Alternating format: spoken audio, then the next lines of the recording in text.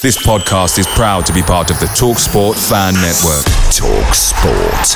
Powered by fans.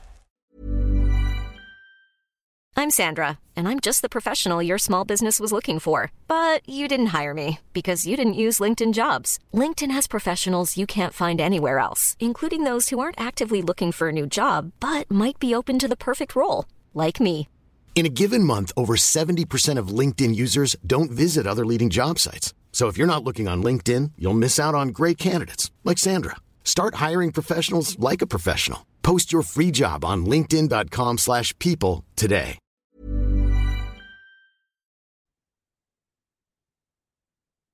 The TalkSport Fan Network is proudly supported by McDelivery, bringing you the food you love. McDelivery brings a top-tier lineup of food right to your door. No matter the result, you'll always be winning with McDelivery. So the only thing left to say is, you in? Order now on the McDonald's app, and you can also get rewards points delivered too. So that ordering today means some tasty rewards for tomorrow. Only via app at participating restaurants, 18 plus. Rewards registration required. Points only on menu items. Delivery fee and terms apply. See mcdonalds.com.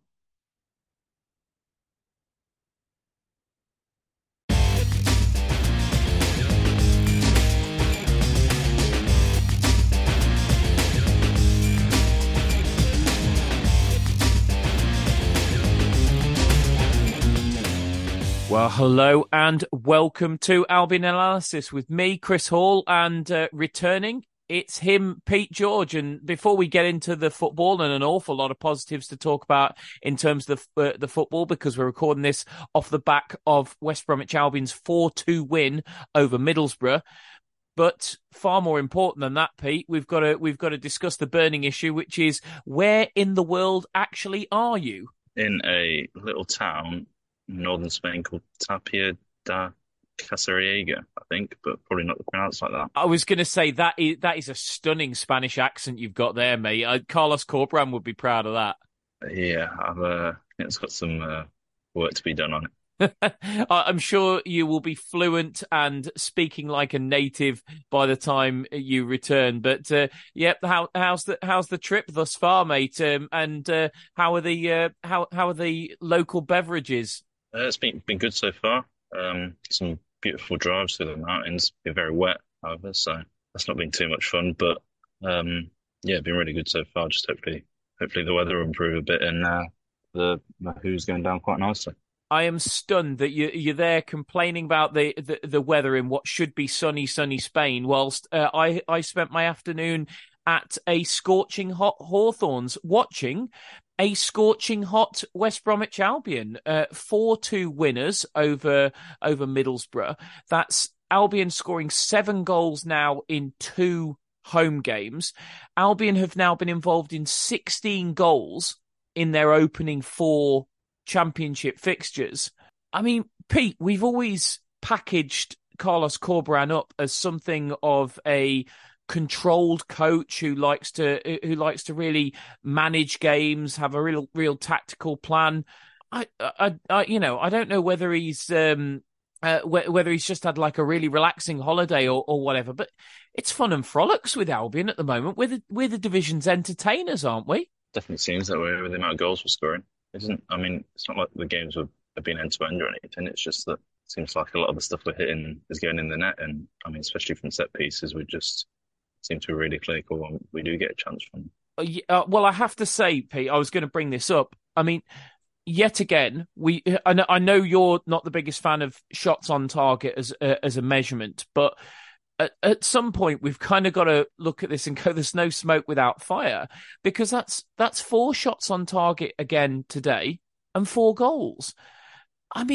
Our conversion rate is absolutely frightening. I think that's we've only had 2 shots on target in the Championship this season that we've not scored from.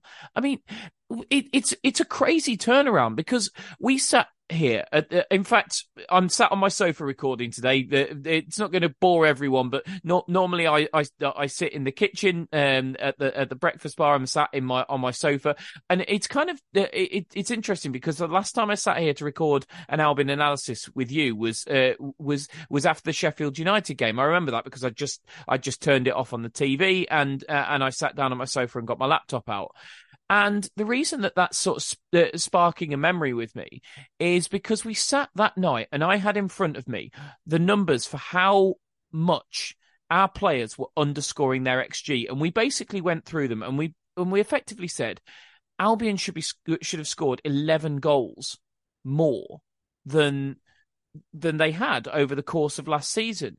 Well, we're now in a situation where that's absolutely turned about on itself. Our XG today, you can correct me if I'm wrong, but the XG I've pulled out is we had an XG of 0.62 and we've scored 4 goals. We've had 4 shots on target. They've all gone in the back of the net. We have had 2 shots on target in the league this season that haven't gone in the goal. I mean, it's an absolutely stunning turnaround. I mean, it's a level of efficiency that I suppose if you're going to look at the downside, you would say, surely to goodness can't continue. A bit of natural variance kicks in at some point, and Albion can't continue to be this clinical, especially as we haven't got an out and out clinical striker. But at this moment in time, Pete, it's hugely impressive, I think, is the only word I can use to describe it.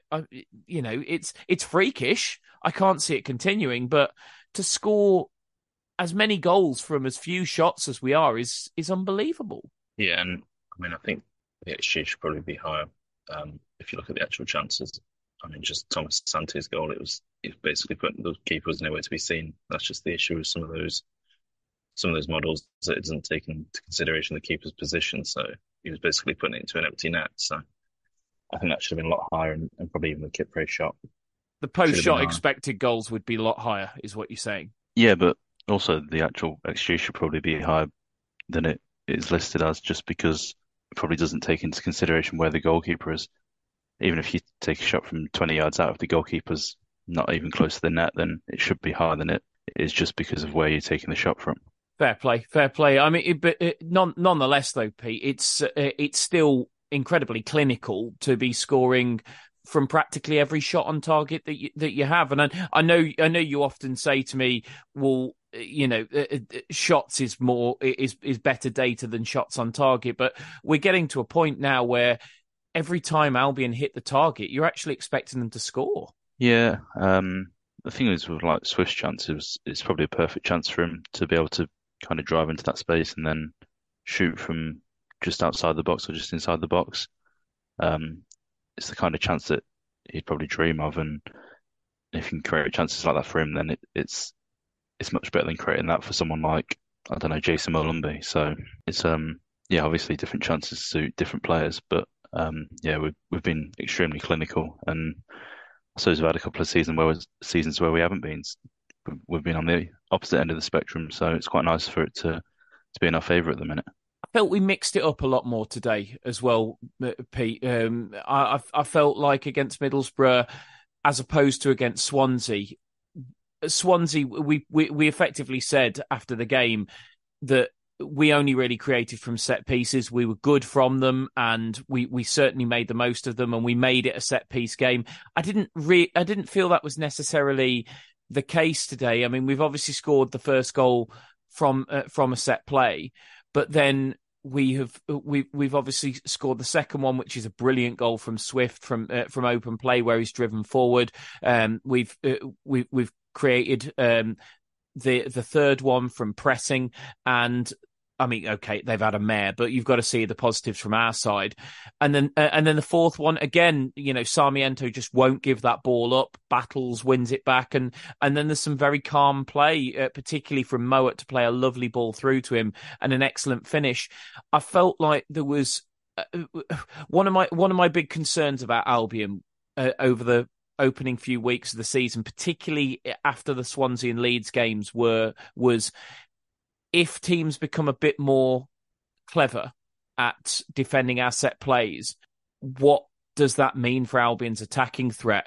I felt like we had that answer a bit today. It was much more varied. There was much greater threats all over the pitch, and we'll come to talk about the specifics of them in a moment. But just generally speaking, I thought it was a really positive performance because we weren't as one-dimensional as we were, particularly against Swansea. Yeah, of course. You can't just rely on set pieces to score goals, so it's nice to get some from open play as well as getting a set piece one as well. So there's probably a bit more positives from that rather than just relying on those corners and long throws. But again, the long throw proved to be a weapon. Going to be interesting to see if we can keep that when the ball starts to get wet in the winter and you're not allowed towels anymore. And we kept the ball alive again, Pete. You know, I mean, it's not the first contact that we win on that. We don't score from the first contact on that throw in. I thought again, it's something that we weren't doing last season, and I have to give. I'm going to eat a lot of humble pie today on Cedric Kipre because we're going to talk about him in a bit more depth later. But I thought the way Kipre backed off and chested that down was so cool, calm, and collected. How that's a centre half doing that is beyond me. Well, that's why he's getting in the team, I guess, is because he's good with the ball at his feet and can control the ball rather than just being what you'd consider a traditional centre half that's just, you know, booting the ball clear and heading it clear. He's got a good touch and he is calm with the ball, sometimes a bit too calm when he's got it in our own box. But yeah, it was a brilliant goal for him. Let's just talk about Swift's goal for a moment.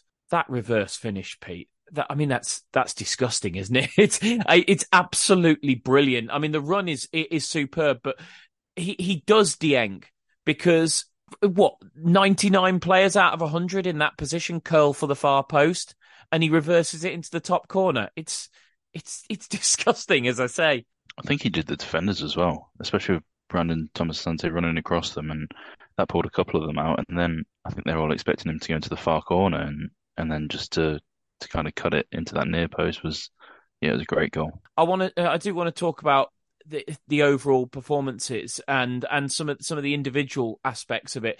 And I think it's important to make this point here and now, Pete, because I know a lot of people looked at the team sheet and went, "Oh, he's gone with the same team that played against Leeds." So, and it was we're not going to make any bones about it. It was a defensive performance against Leeds. It was a backs to the wall performance. We didn't offer a great deal going forward. We scored a scrappy goal, and probably the only other real threat that we offered in the game, other than a few crosses into the box from Matt Phillips, was the Wallace shot, which led to the couple of corners, which ultimately led to the goal. But the same personnel and the same formation does not mean the same setup. It does not mean the same tactics, and it doesn't mean the same game plan.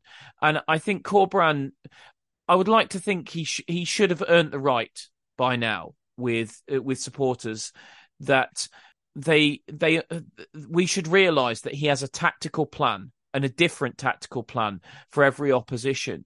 And even with the same opposition, even with the same personnel, he will play them in a different fashion. And he's played the same formation effectively. I mean, if you're literally writing it down on a piece of paper, you call it the same formation, even though where players are, their average positions change. And he has used exactly the same personnel as against Leeds, but he has turned out a completely different performance, a much more attacking, a much more energetic performance, a performance which had a great deal of freedom. We're going to spend a good amount of time today talking about Matt Phillips's performance. And you look at his average position, wow, is it so much higher than it was against Leeds United? I think we need to get out of this mindset that the same players and the same shape means the same performance and the same tactics, don't we? Players like Matt Phillips, he can play anywhere and play different roles, even in the same position. So I think he's really adapted to the left wing wing back spot, but generally a lot higher than the opposite side for Furlong, who's playing a bit deeper. But yeah, we're going to play in different kind of styles against different opposition. I think you'd be foolish to play the same against every team. in every game of the league. So yeah, we're gonna be adaptable. Well, let's hover on Matt Phillips for a moment because Pete, I mean, I've seen the Albion have put their vote up for man of the match, and I've voted on Twitter, and so I know that Matt Phillips was comfortably winning when I saw it. I thought he was absolutely brilliant today, and not for the first time this season. I don't think he's had a bad game yet this season. He's played multiple positions. And today he was, the only word I can use to describe him is marauding. He was absolutely phenomenal. I mean, his average position was so high, so high. It's interesting because I think Furlong needs a little bit of credit here because I think Furlong gave him the freedom to play as high as he did because Furlong was quite disciplined with his average position. He was much deeper. But Matt Phillips was so high. He was such a threat. Yeah, he had a few problems dealing with Silvera defensively. The first goal comes from the fact that Matty does get a little bit turned inside out. But as an attacking threat, I just thought he was absolutely phenomenal. I thought everything went through him. And I just feel like since Carlos Corberán walked through the door, we're seeing the best of Matt Phillips. I mean, in practically every game he's played for Carlos Corberán, I can't think of a bad game Matt Phillips has had for Carlos Corberán. I mean, Matt Phillips has always been a good player. The problem with Matt Phillips has been getting him on the pitch a lot of the time. But there's being good, and then there's being what he's been under Carlos Corberán, and the effect that Carlos has had on Matty Phillips is nothing short of amazing. It's just it's almost like they're a match made in heaven, aren't they, Pete? Yeah, and it's not that different to how he was playing when Corberán first took over and Phillips was actually playing as a winger, that he was playing on that last line and making runs in behind and actually playing quite wide for a left winger that's right-footed. I think it suits Swift as well to have somebody out on the left wing that's going to overlap and stop Swift from drifting into like left wing positions when he's playing as that left forward, because he does like to drift out wide. And if you got someone like Townsend who likes to go around and kind of inside and run onto the balls that are played in between the fullback and the centre back and come inside a bit more, then it might encourage Swift to drift a bit further out wide, which is not really where we want him. We want him more central and where he can impact the game a bit more. So. Well, you look at their average position, Pete, and Swift and Jed are almost like Swift is like a left 10 and Jed is almost like a right 10. Yeah, exactly. It's that kind of 3-4-3 formation. But I mean, if you look at the wing backs, then I imagine Phillips is almost part of that front three, making it a front four, and then Furlong's probably his average touch position, Pete, was basically as high as John Swift's, whereas Furlong's average touch position was in his own half. Yeah, which is where it starts off as a back five, but in possession it can kind of move into more of a four with Peters moving over to the left back spot, and then you've got the two centre backs and then Furlong on the right. So I suppose that's where you talk about the shape changing in the game and depending on who you play as well. So it's all variable between when you got the ball and when you haven't. There's never been a faster or easier way to start your weight loss journey than with PlushCare. PlushCare accepts most insurance plans and gives you online access to board-certified physicians who can prescribe FDA-approved weight loss medications like Wegovy and Zepbound for those who qualify. Take charge of your health and speak with a board-certified physician about a weight loss plan that's right for you. Get started today at plushcare.com/weight-loss. That's plushcare.com/weight-loss. plushcare.com/weight-loss. Away days are great, but there's nothing quite like playing at home, especially with Albion's home record under Carlos Corberán. The same goes for McDonald's. Maximise your home ground advantage with McDelivery. You in? Order now on the McDonald's app. At participating restaurants, 18 plus, serving times, delivery fee and terms apply. See mcdonalds.com.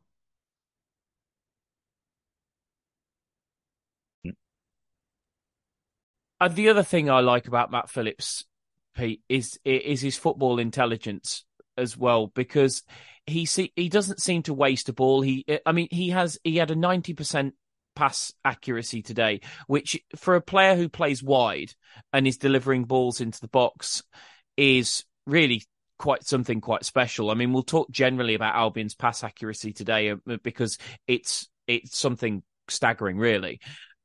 But it's just his general game intelligence. He uses the ball so well. And I thought that was no better encapsulated than with the sending off, because Phillips gets tugged back by the Borough player. He knows the Borough player is on a booking. However, Phillips has got beyond the Middlesbrough player and could easily take the ball and continue running, in which case the referee opens his arms and he says, play on. But Matt Phillips knows the guy's on a yellow. And what does he do? He stands still and he throws his arms in the air. The guy picks up a second yellow, and the game certainly should, in that moment, be all over. This is West Bromwich Albion, so it wasn't. We made it far more difficult than we needed to. But it's just little things like that where people will say getting players sent off is not in the spirit of the game. That, for me, I've always said this, is a very English attitude. It's part of what I think has held England back in major tournaments, that we don't play for fouls, we don't throw ourselves around, etc., etc.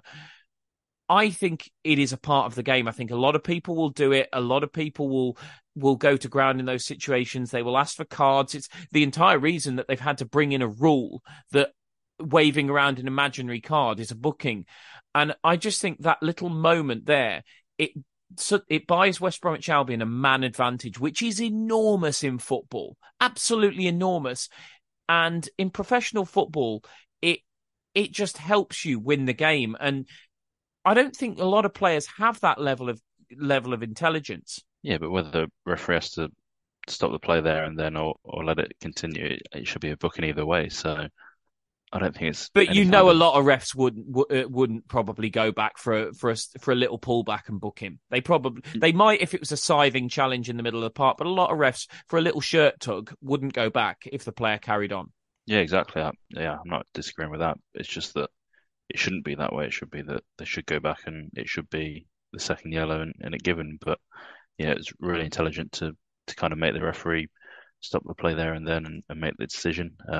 Yeah, like you say, it should have been a lot easier from then on out with the extra man. But I think we kind of sat back a little bit and maybe we controlled the game, but maybe kind of got a little bit complacent. I think, well, you just have to look at the number of shots we took in the second half, and I think it was only 2, and we scored from both of them. So that tells you a lot about how we want to control the game and not give up possession cheaply. Yeah, and that's it. That's a big thing, because as you say, Pete, I mean, we'll come on to talk about after the sending off, and I don't think we dealt with the game particularly well. In fact, I don't think Corberan thinks that. I've heard his post-match interview, and he doesn't seem to.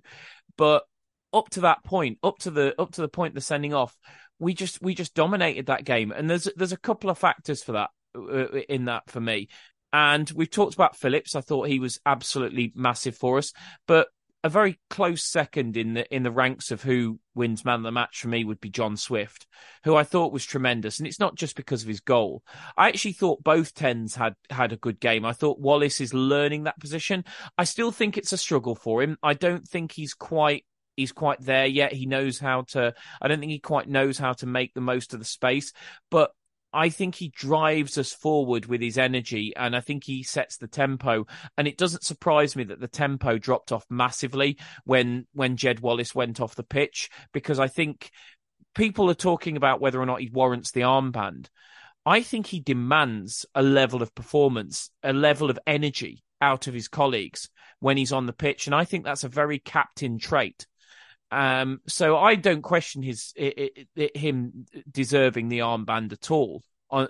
Yes, he's not playing his best football at the moment. I admit that, but I think the energy and the standards he sets for other people. When I was at West Bromwich Albion, I remember when we sold Shane Long, people around the club saying to me, this is a bigger loss than people will ever realise, because Shane set the tempo. He set the tempo in training and he set the tempo in games with his energy. He set standards for other players.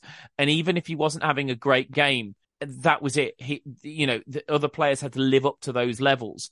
And I think that's true of Jed Wallace. John Swift, on the other hand, was just nothing short of finesse and class and quality today.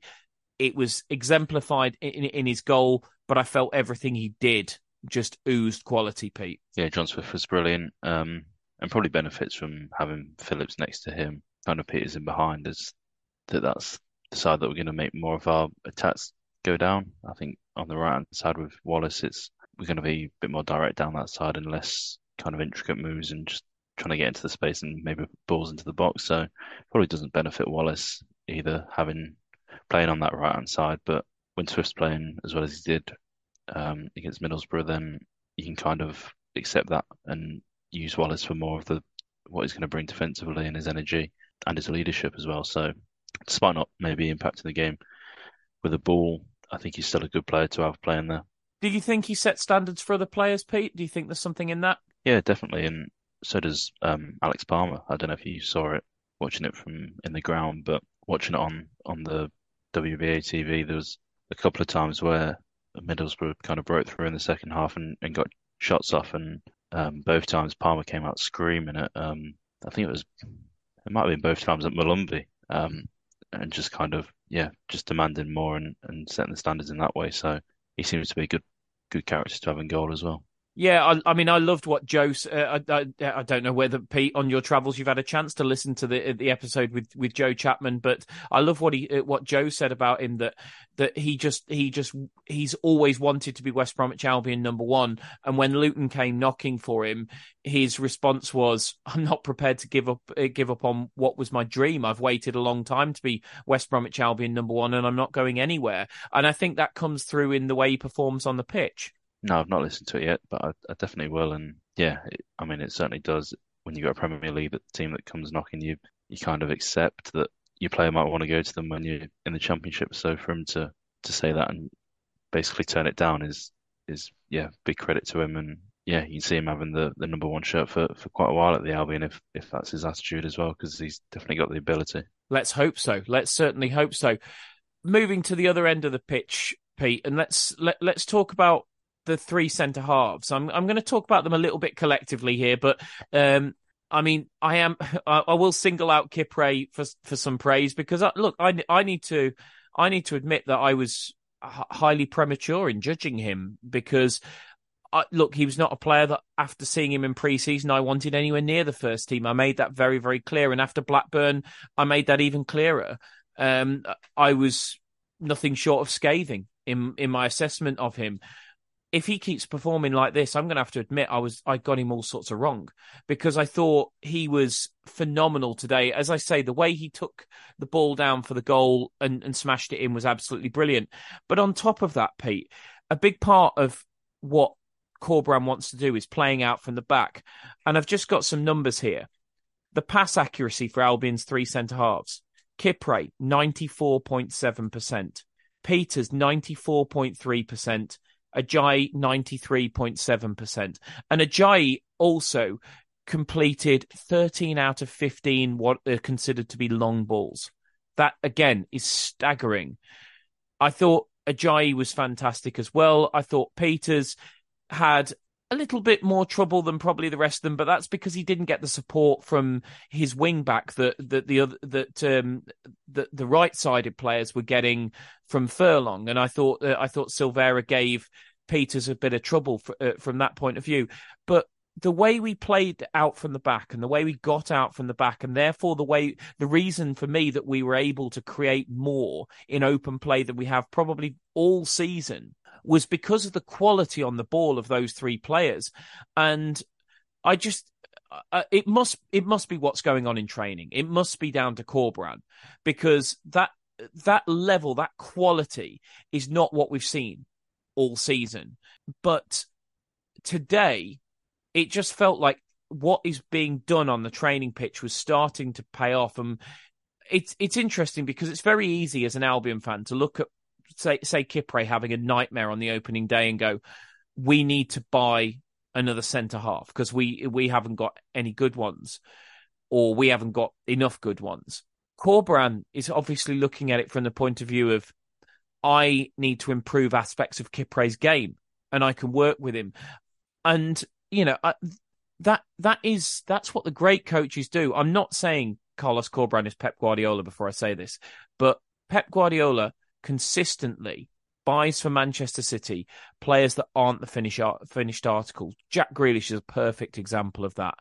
And they take a little bit of time, but he works and he works and he works with them on the training field, and he puts so much information into them and he improves them. And what I'm seeing with Peters and Ajayi and Kipre is a game by game improvement. And I think what we have to look at with Albion players under Corberán, before we start saying we give up on this player and we need to go into the transfer market and spend money and that we don't have and bring in replacements, we need to say, actually, are the raw materials there? Because if the raw materials are there for Corberán to work with, I think he'll end up getting the best out of most players. Yeah, and I think it's not only about actually the players being able to pass the ball better, it's about having teammates there as options and kind of everyone knowing what's going on and being ready for that move. Like with Kipre, he's obviously got a lot of ability on the ball, but just having Malumbi shown for it and wanting it and creating that option of a pass, it makes it a lot easier for him. And the same for the other centre-backs as well. I mean, I think Kipre only misplaced I think it was 5 passes, and 2 of them were kind of like long switches towards Phillips. So obviously difficult passes. So the shorter and the easier ones, he was doing a lot better. And I think that's actually something that you criticised him for before, having a low completion for his short passes. So having the teammates there and actually offering for the ball is kind of as important as just having the actual ability to pass the ball. So if everyone wants it and is confident on it and is asking for it, then it makes it a lot easier for them and a lot easier for everyone else. So it's almost getting the confidence into the 2 midfielders to receive it in maybe more difficult areas than they were used to before Corberán came in. What I'm hearing there, Pete, is that you're saying that Kipre listens to the pod and I spurred him on. Yeah, I think that's basically what I was hinting at. That's exactly what I'm hearing. But I have to say, as well, all joking aside, he has improved immeasurably. But Ajayi as well. I mean, I talk about that stat, 15 long balls, I think it was, 13 completed. And some of them were unbelievable. There was one in the first half where he's played an unbelievable switch over the top. Matt Phillips, by the way, made a phenomenal crossfield run, and he's picked the ball up on the run and he's smashed a shot back across goal, and it's gone just wide of the far post. I mean, some of Ajayi's passing today was, I mean, it was mind blowing, wasn't it? Yeah, he played about 7 of those switches across to Phillips, and I think they were all accurate. A lot of the long stuff that he didn't complete was the actual crosses into the box when Burrow went up man down, and there was space for him to drive forward up the wing as well. So again, he was very good, and I think he had 12 progressive passes compared to Kipre's 3, so he was obviously really important for moving the ball forward as well. He's someone that before I probably wouldn't say I was too comfortable with him actually playing the ball out from the back, but seems to have improved a lot from there. Should this be the system going forward, Pete? I mean, as I say, Corberán, the formation wise, even if the formation remains the same, he is probably going to tweak it game by game. And I know he said a lot in recent weeks about, because he spoke about potentially loaning out Caleb Taylor, and he said one of the reasons is he wants his players to be able to switch between a 5 and a 4 in game or game by game. And he's not sure Caleb is old enough or mature enough to do that at this moment in time. But do you see the 3 centre halves being probably the predominant formation for this season? We know Corberán will never ever stay with one formation because he's not that kind of coach. He ain't Steve Bruce. He ain't Valérien Ismaël. He is going to change the formation in different games. But do you see it probably being the one he uses the most? At the minute, I think, yeah. Kipre definitely seems to be more suited to playing in the back 3. Peters is just more suited to playing in a defensive formation. Well, more the possession side of it, where he can drift out to the fullback kind of area. And he's been doing that with the back 3. Last season, he did it in a back 4, so that's more down to the little details. And Ajayi, again, he seems to be more comfortable covering kind of the space in behind out wide, where he can show his pace and and also get forward and support Furlong and Wallace when we've got the ball. So I think at the minute we'll probably stick with the back three. It's not what I expected going into the season, but it seems to be working at the minute, so you can't really argue with it.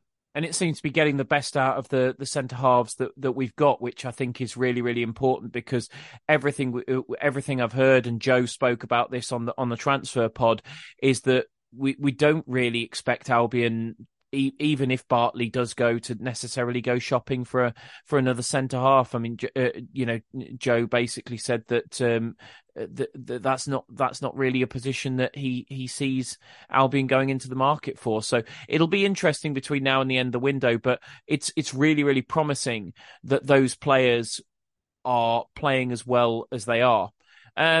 We will finish on some positives, so I want to just dip into the one negative now, Pete, and that is, and it's a bit of a running trend across a couple of across two games, that we have got ourselves into very, very strong positions where we're highly in control of football matches in two home games now, and on both occasions nearly let the opposition in.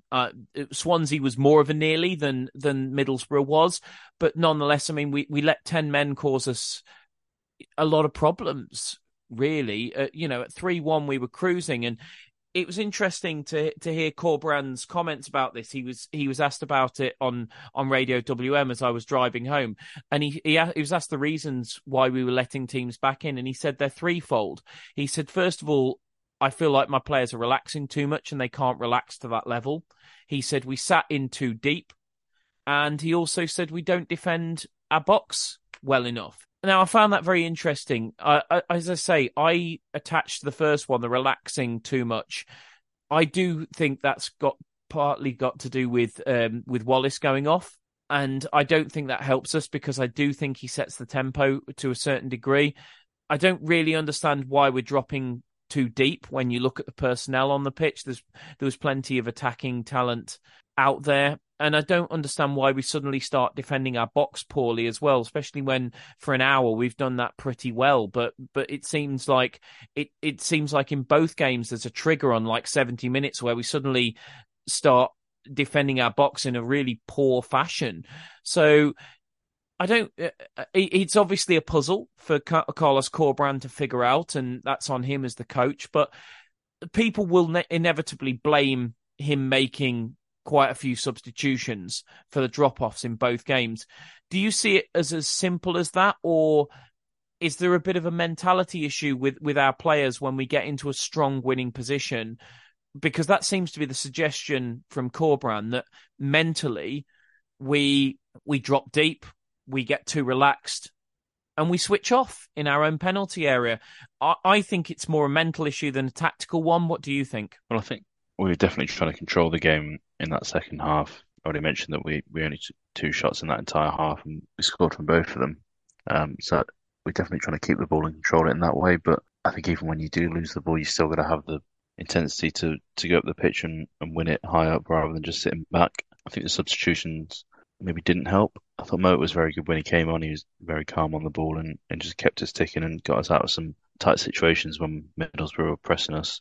But Sarmiento, despite him being very exciting and really fun to watch, maybe didn't help us because he's so direct and always wants to drive forward and loses the ball quite regularly. So when you're trying to control the game and just keep the ball, it's turning over the ball that cheaply is probably not particularly desirable. But so it probably didn't help us. Obviously, he got the goal in the end and he was very exciting and is good to watch, but maybe wasn't the right player for that kind of situation. No, but he's fun though, isn't he, Pete? Yeah, obviously really fun. And I think the more we see him, the more confident he's going to get and the more exciting he's going to be to watch. So can't really complain about that. It's just, when you're 4-2 up, or 3-1 up, you don't want to risk losing the game really. And I don't think it's obviously not all down to him, but I think gifting the ball away to Middlesbrough a few times probably didn't help us. No, and that was a bit of an iffy one, wasn't it? I remember that. I mean, that was when Isaiah Jones hit the post, wasn't it? He lost the ball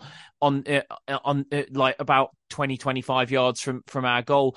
Do you think that I really like Jeremy Sarmiento, and all the things that Catherine said on the pod about him seem to be extremely true. He looks such an impressive player, and he's just got skills for days. The way he's tall, he's strong, and yet he beats players. He's got a little bit of aggression as well. That you can see that the way he thumped into Isaiah Jones after he didn't get a free kick that he felt he deserved, and there's just and his finish for the goal is brilliant as well.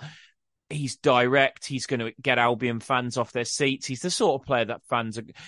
They always say, don't they, Pete? Never fall in love with lone players. You can see Albion fans are going to fall in love with Jeremy Sarmiento. All of that being said, is the fact that he is a little bit raw and is going to probably take at times unnecessary risks. Probably why, for at least the time being, he's better deployed as an impact player off the bench. Yeah, but he did look a lot better defensively today than he did, especially in that first game of the season against Blackburn, where he looked kind of very tired when he had to do the defensive work and didn't look like he'd got as much energy as when he was driving forward. But today he looked against Middlesbrough, he looked a lot like he had a lot more desire to win the ball back and be part of the press when we were trying to get the ball back. So there's positives to take there, and you can see the improvements already. So I don't think it will be long until he actually does break into the starting 11 of the side. The other sub, Maja, what did you think? There's one touch that I really hope the Albion guys clip it up, because it was a ball punted about 30 yards up in the air, and he's in the penalty area, and he just brought it out the sky and turned away from a couple of Middlesbrough defenders. I mean, it was phenomenal skill. I'm not going to take that one touch, but just generally, we've only seen cameos of him up to this point, but I like what I'm seeing. The proof of the pudding with Josh Maja will always be, can he score goals?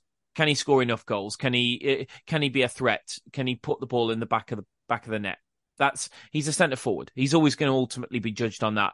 But in terms of what I've seen of him late in games, with his back to a goal, with his technical ability, with some of the little movements that he makes, I'm excited, Pete. I don't know about you. I think he did quite well today. But again, the issue is probably that we've only seen cameos of him. He's not had a chance to start or play enough minutes to really get into the games. I think Brandon's looking a lot sharper than him at the minute with just his touches and being able to control it with men on his back when the ball's fizzed into him from the centre-backs. But I thought he looked good. And if he can get a few more minutes, then he's likely to sharpen up a bit more and probably be a bit closer to the player he was for the last couple of seasons. So it's promising signs from him. I can't see Brandon Thomas-Asante losing his place at the minute. Pete, it hasn't passed me by that's 7 points in August, which means that you've won that particular leg of our pre-season predictions. I predicted 4 points, you predicted 7, so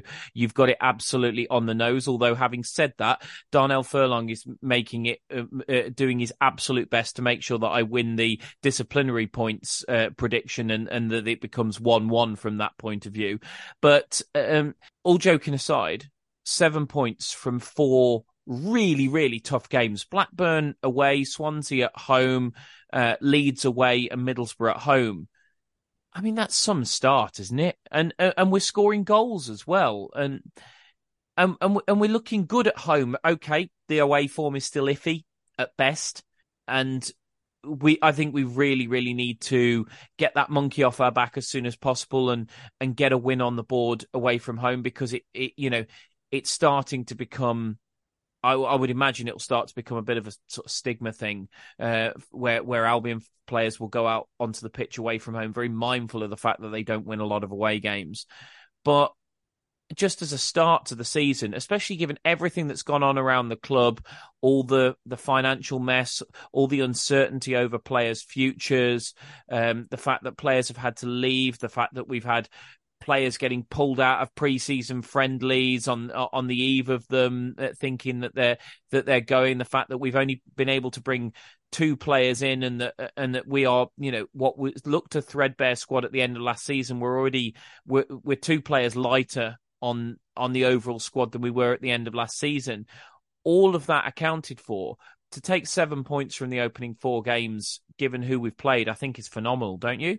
Yeah, it's a really good start. Obviously, Leeds, Middlesbrough, and well, in fact, all four sides we're never going to be the easiest of opponents. So 7 points from it's really good. I think I saw that since Corberan was appointed, we've picked up the most points in our home games of any team in the Championship. So that just points to how well that we've actually been able to perform at the Hawthorns.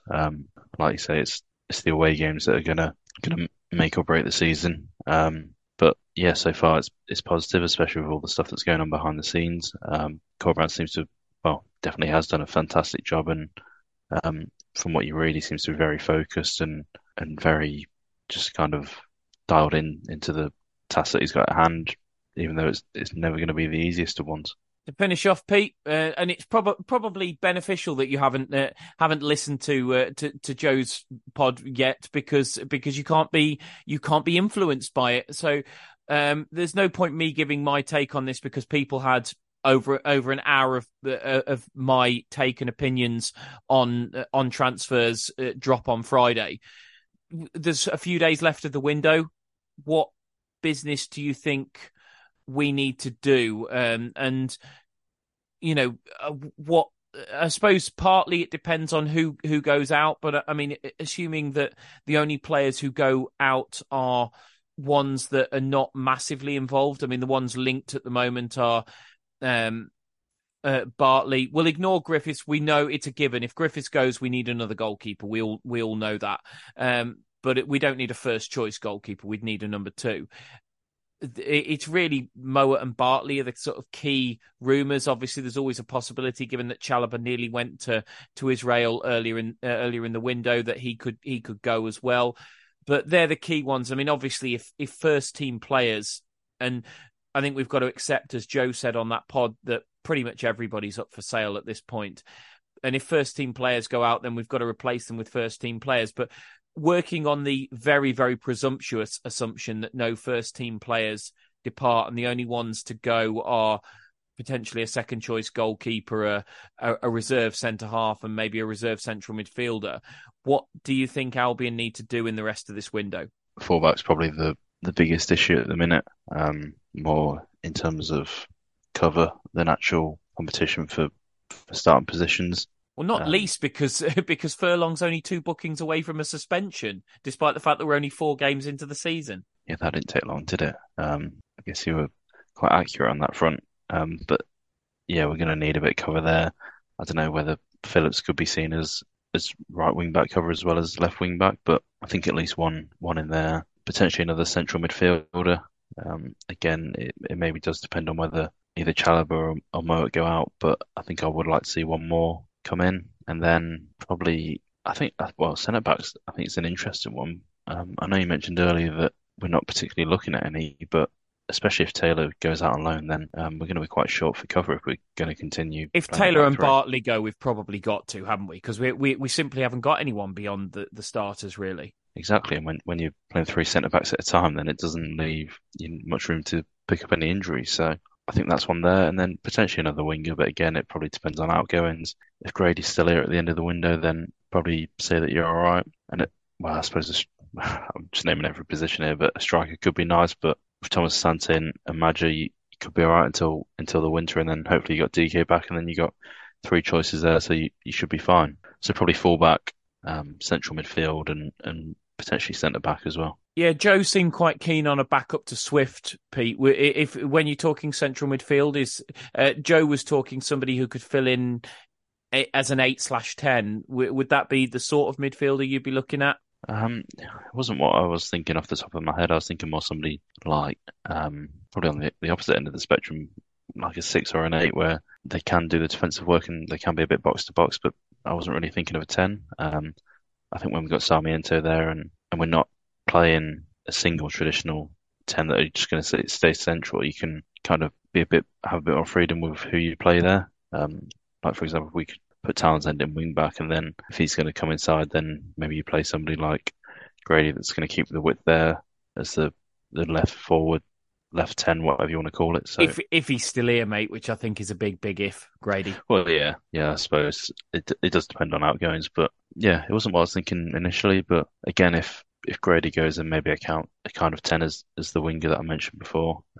It's the positions aren't so set under Corberán. They kind of vary, don't they? So yeah, I think it does definitely depend on who's still here come the end of the window. Absolutely. And we will find that out on the very next Albion analysis. We will be back, unless, of course, there's a flurry of business when you never know. There might be an out of the blue pod, just as one came out of the blue this week with the transfer pod. There might be one before the end of the window. It all entirely depends on what business Albion do or do not do. If there's there was a lot of do's in there, but if there's not a great deal to talk about, then we'll mop it all up on the Huddersfield pod, when we will be back to find out whether or not Pete has found any sunshine, because the whilst we were talking there, the rain was thundering down on Pete's accommodation whilst I'm sat here with the back door open, so don't quite know what that's all about, but we hope the weather finds you well, Pete, and wish you safe travels for the next week. Yeah, hopefully, mate. It's not quite been sunny Spain yet, so yeah, I'll report back next time. We look forward to it, and we look forward to speaking to you again soon. But until then, thanks for listening, and up the baggies.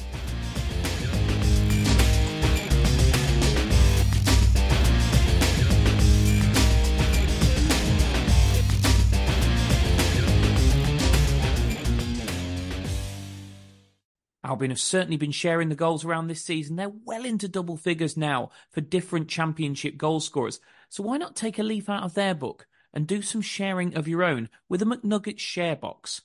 Order McDelivery now on the McDonald's app. You in? At participating restaurants, 18 plus, serving times, delivery fee and terms apply. See mcdonalds.com. Hey, it's Danny Pellegrino from Everything Iconic. Ready to upgrade your style game without blowing your budget? Check out Quince. They've got all the good stuff, shirts and polos, activewear, and fine leather goods, all at 50 to 80% less than other high-end brands. And the best part? They're all about safe, ethical, and responsible manufacturing. Get that luxury vibe without the luxury price tag. Hit up quince.com/upgrade for free shipping and 365-day returns on your next order. That's quince.com/upgrade. This podcast is proud to be part of the TalkSport Fan Network. TalkSport. Powered by fans.